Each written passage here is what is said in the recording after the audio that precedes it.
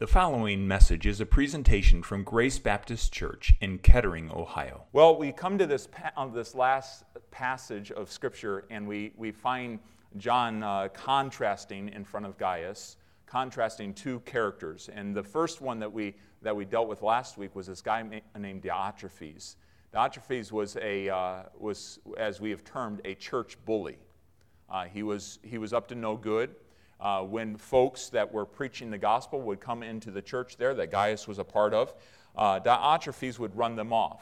If you were to invite the traveling preacher into your home or someone that Diotrephes didn't like, Diotrephes would run you off. He was just a bully. He wanted the preeminence. As we've mentioned several times, that word preeminence comes up twice in the New Testament. One when it talks about Jesus Christ, who is preeminent in the church, and this time where Diotrephes desired, he lusted after the preeminence. And none of us want to be in that position. None of us deserve the preeminence. Jesus Christ alone deserves the preeminence in the church. And so anytime that pride begins to be a part of our lives and we begin to live that way, we might not go to the extreme of a Diotrephes, but it really does lessen our impact and really begins to take the place of the Lord Jesus Christ in the church. And so it's a very, very dangerous thing. So we have this situation where Gaius has this huge heart for hospitality. His heart is open to people. His home is open to people. And whether they are people right there in his church, he's inviting them in, or they're traveling preachers or traveling believers, he's inviting them in. His heart and his home is very open. And the thing that John wanted to get across to him, kind of a twofold message, was one, to alert him about Diotrephes, because he's sending over 2 John to deal with it, deal with some of the issues in the church about walking in truth and love in 2 John, but knew full well that Diotrephes was causing all sorts of trouble, sends this letter in for Gaius to have a full understanding. Hey, this guy Diotrephes is really causing trouble in the church. You need to be aware of it.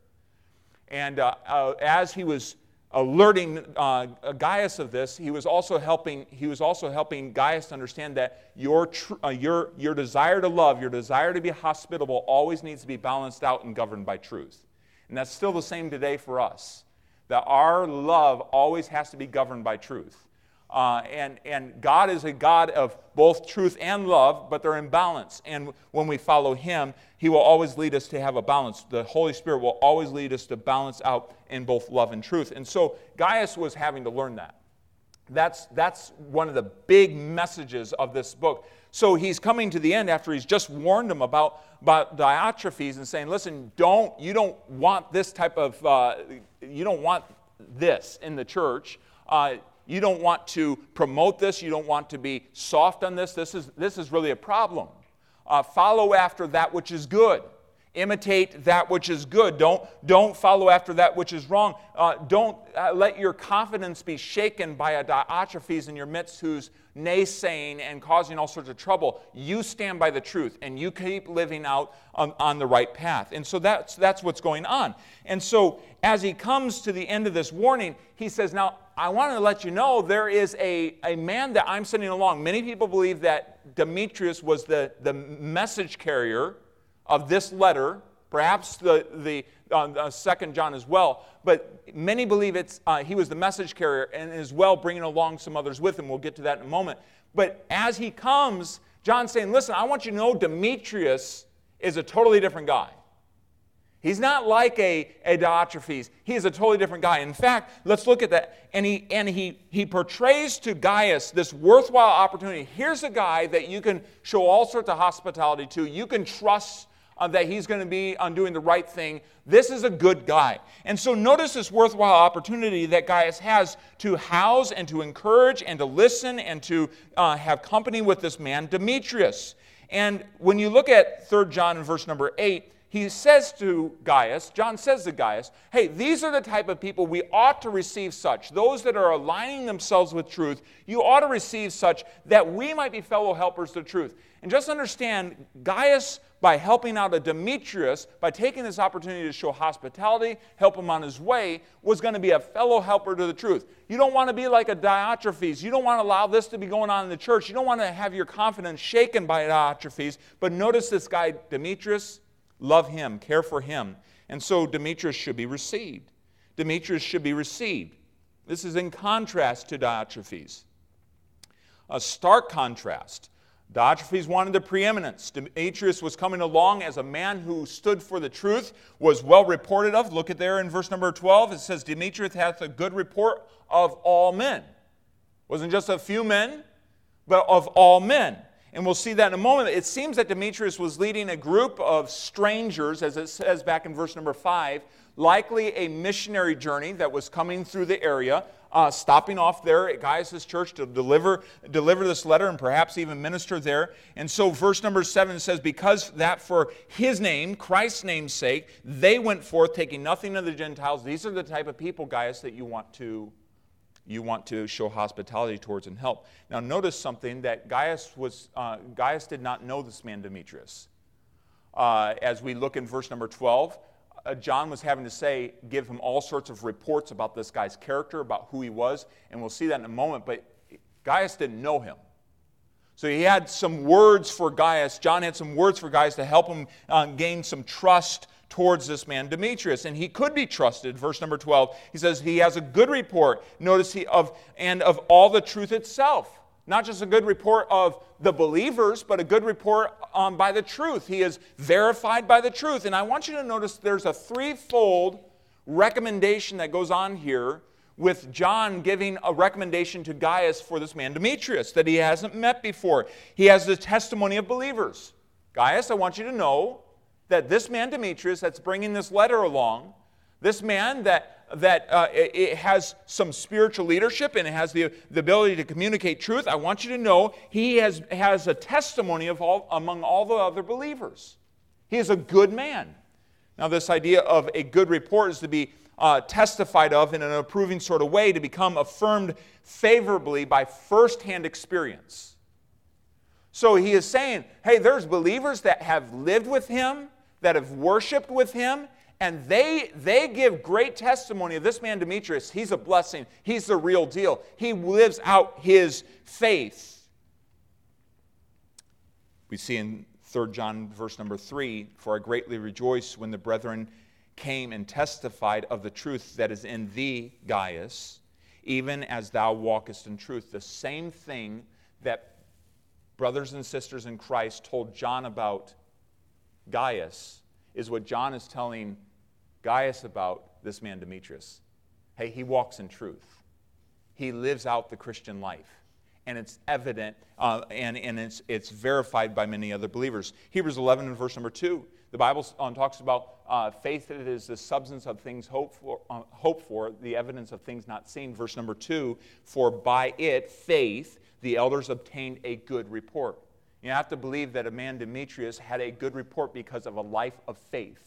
A life of following after God, a life of loving God, a life of faithfulness. Pastors are to have this good report that is said of Demetrius in the community. To have a good report, 1 Timothy 3 and verse number 7, moreover, he must have a good report of them that are without. So this good report is something that Demetrius was coming to Gaius with. He had a good report. Now notice there was this report from the believers, but also from the alignment that he had with truth. Demetrius had aligned his life with truth. It says there, and of the truth itself. Literally, the truth. If the truth could talk, it would approve Demetrius. His life was in sync with the truth. His life was in balance with the truth is the idea. And really this is the most important factor. That our lives would be in balance with the truth and that we would associate ourselves with those that have their lives in balance with the truth.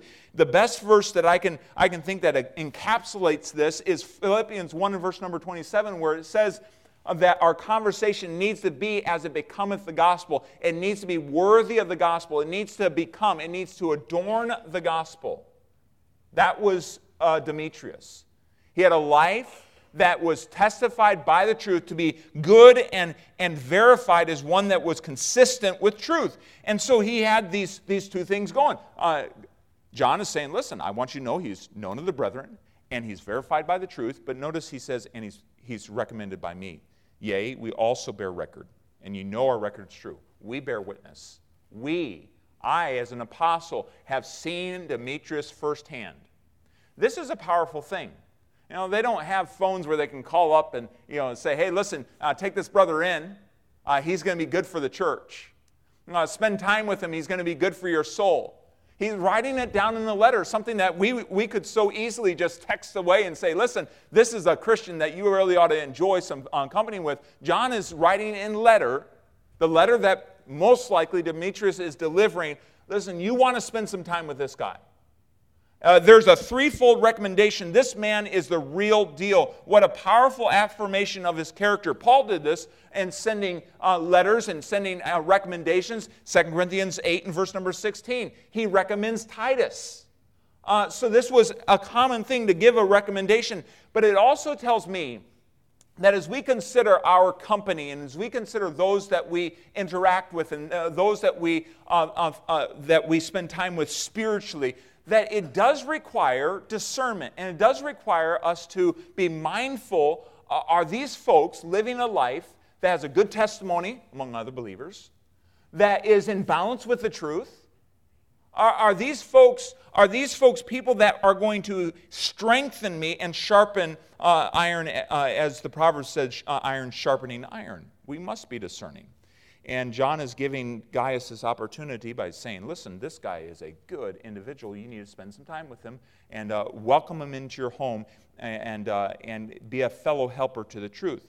Now, notice in verse number 13, John says something that pastors perhaps could say in a message. I have many things to write unto you.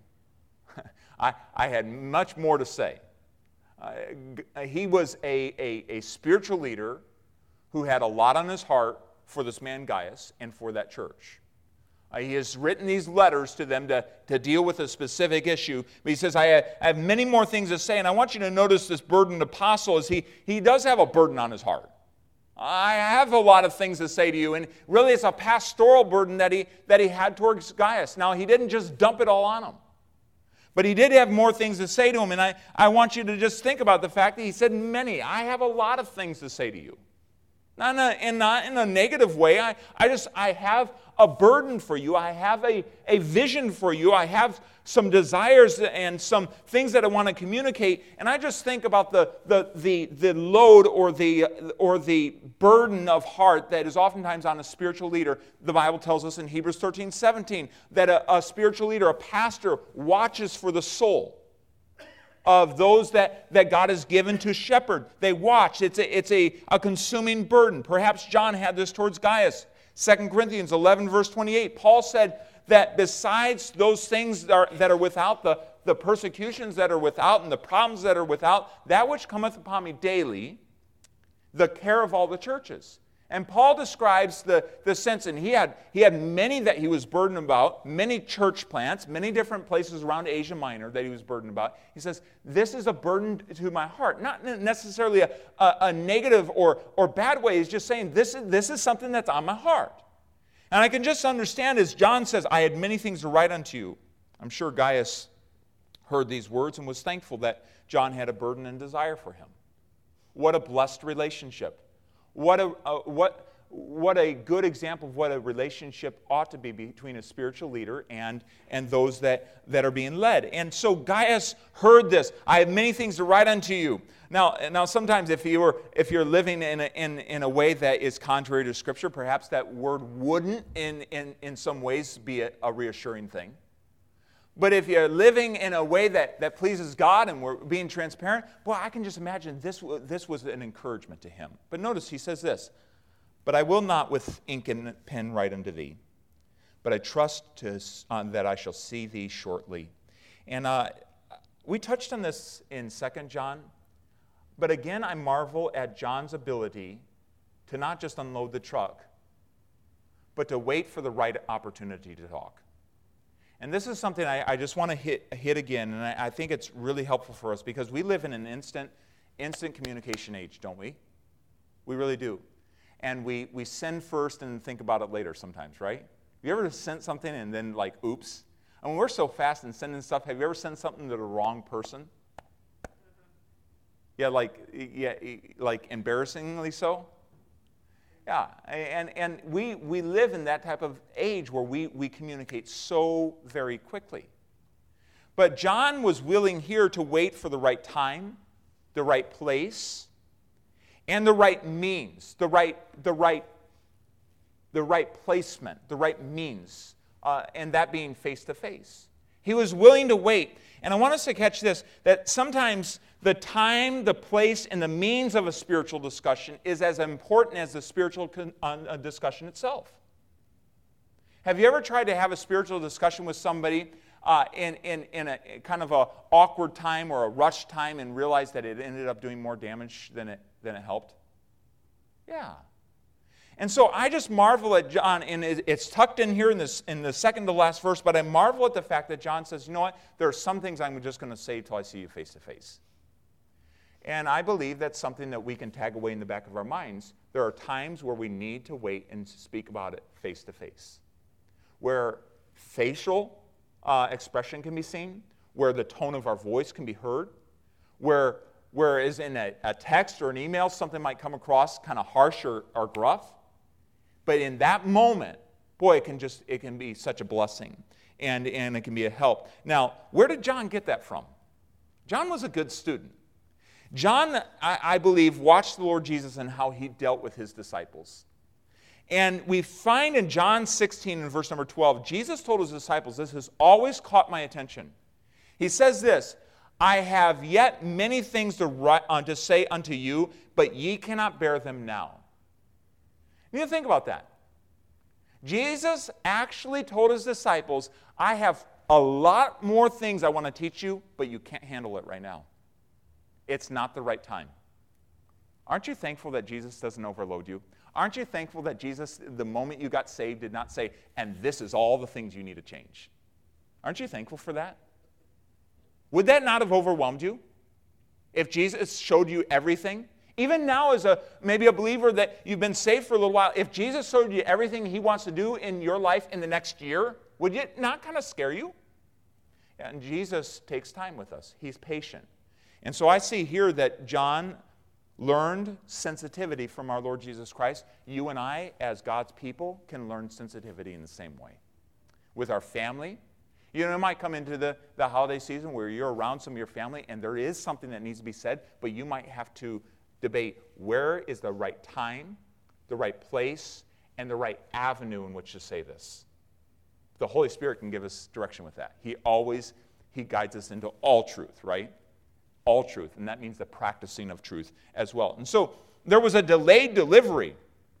It was delayed till he could be face to face, when I can see you and be able to communicate what's on my heart. And he ends with this in a very attentive farewell. Notice here in verse number 14, he says, peace be to thee.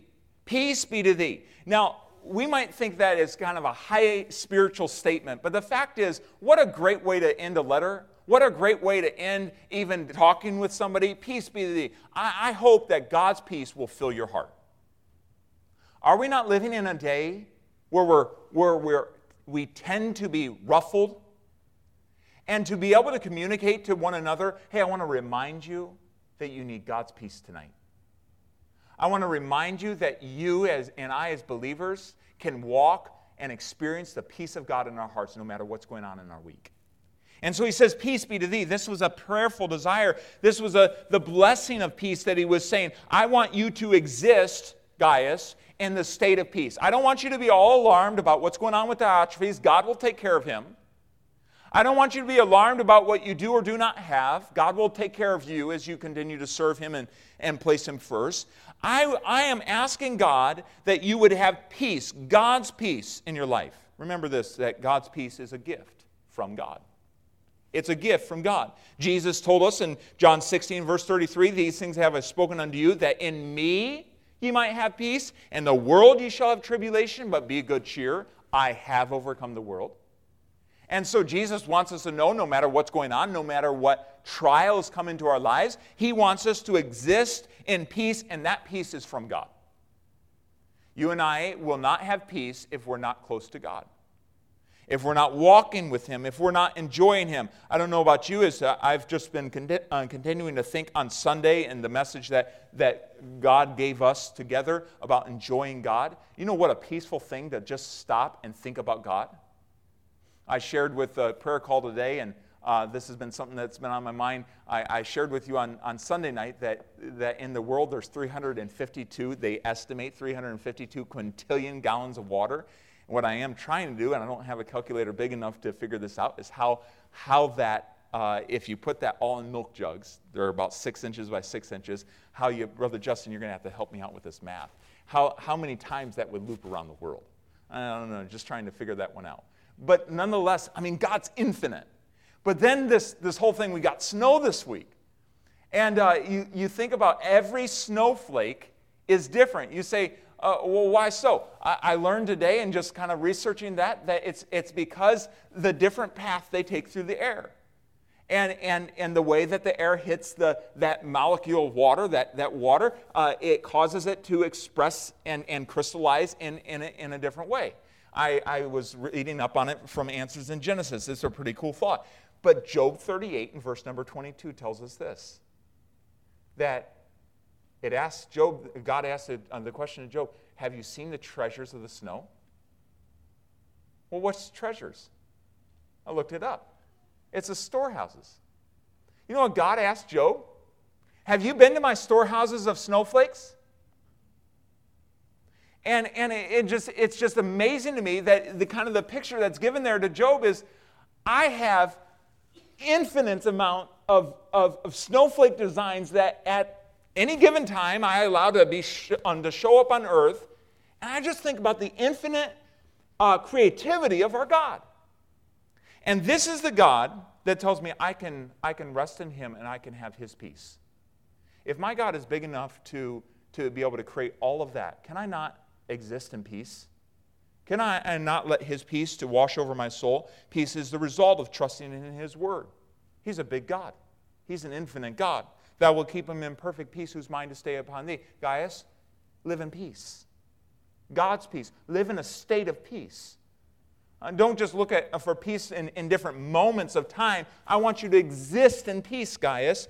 Peace is a fruit of the Holy Spirit as He is allowed to be a dominant in our lives as we submit to Him. But the fruit of the Spirit is love, joy, peace. Gaius, walk in the Spirit. Know the peace of God that passes all understanding. And I wonder if you're like John tonight, desiring the peace of God to be experienced by your fellow brothers and sisters in Christ. Wouldn't it be wonderful if not just a goodbye, but where we felt the liberty to say to one another, God's peace be with you. I trust that God will give you His peace in your heart. What a sweet statement. What a loving statement. But I want you to notice this, verse number 14, once again. Our friends salute thee, greet the friends by name. Our friends salute thee.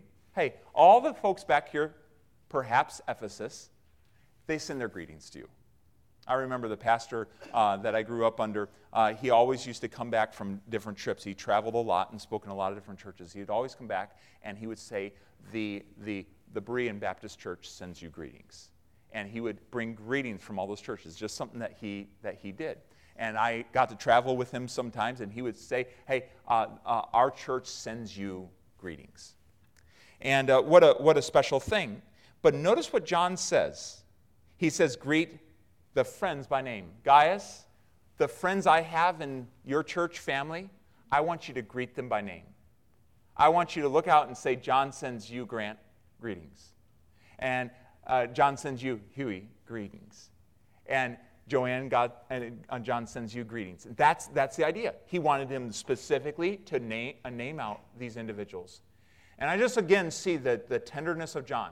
Now remember, John was called the son of thunder, was he not? But he became the disciple of love. And in these two letters that we've been able to go through, we see how this Apostle John was so very loving. First with the church as a whole, but now to Gaius, who had some rough patches that he needed to deal with through in the church, not really in his own life as much as on those around him. He needed to stay true to the truth. But he was so loving, so gentle, so kind. Greet these individuals by name. And we can learn from his example. He cared about people. He cared about people. And 3 John shows us this, that God cares about individuals just like you, in churches just like ours. And He cares about whether or not we live out our lives according to the truth.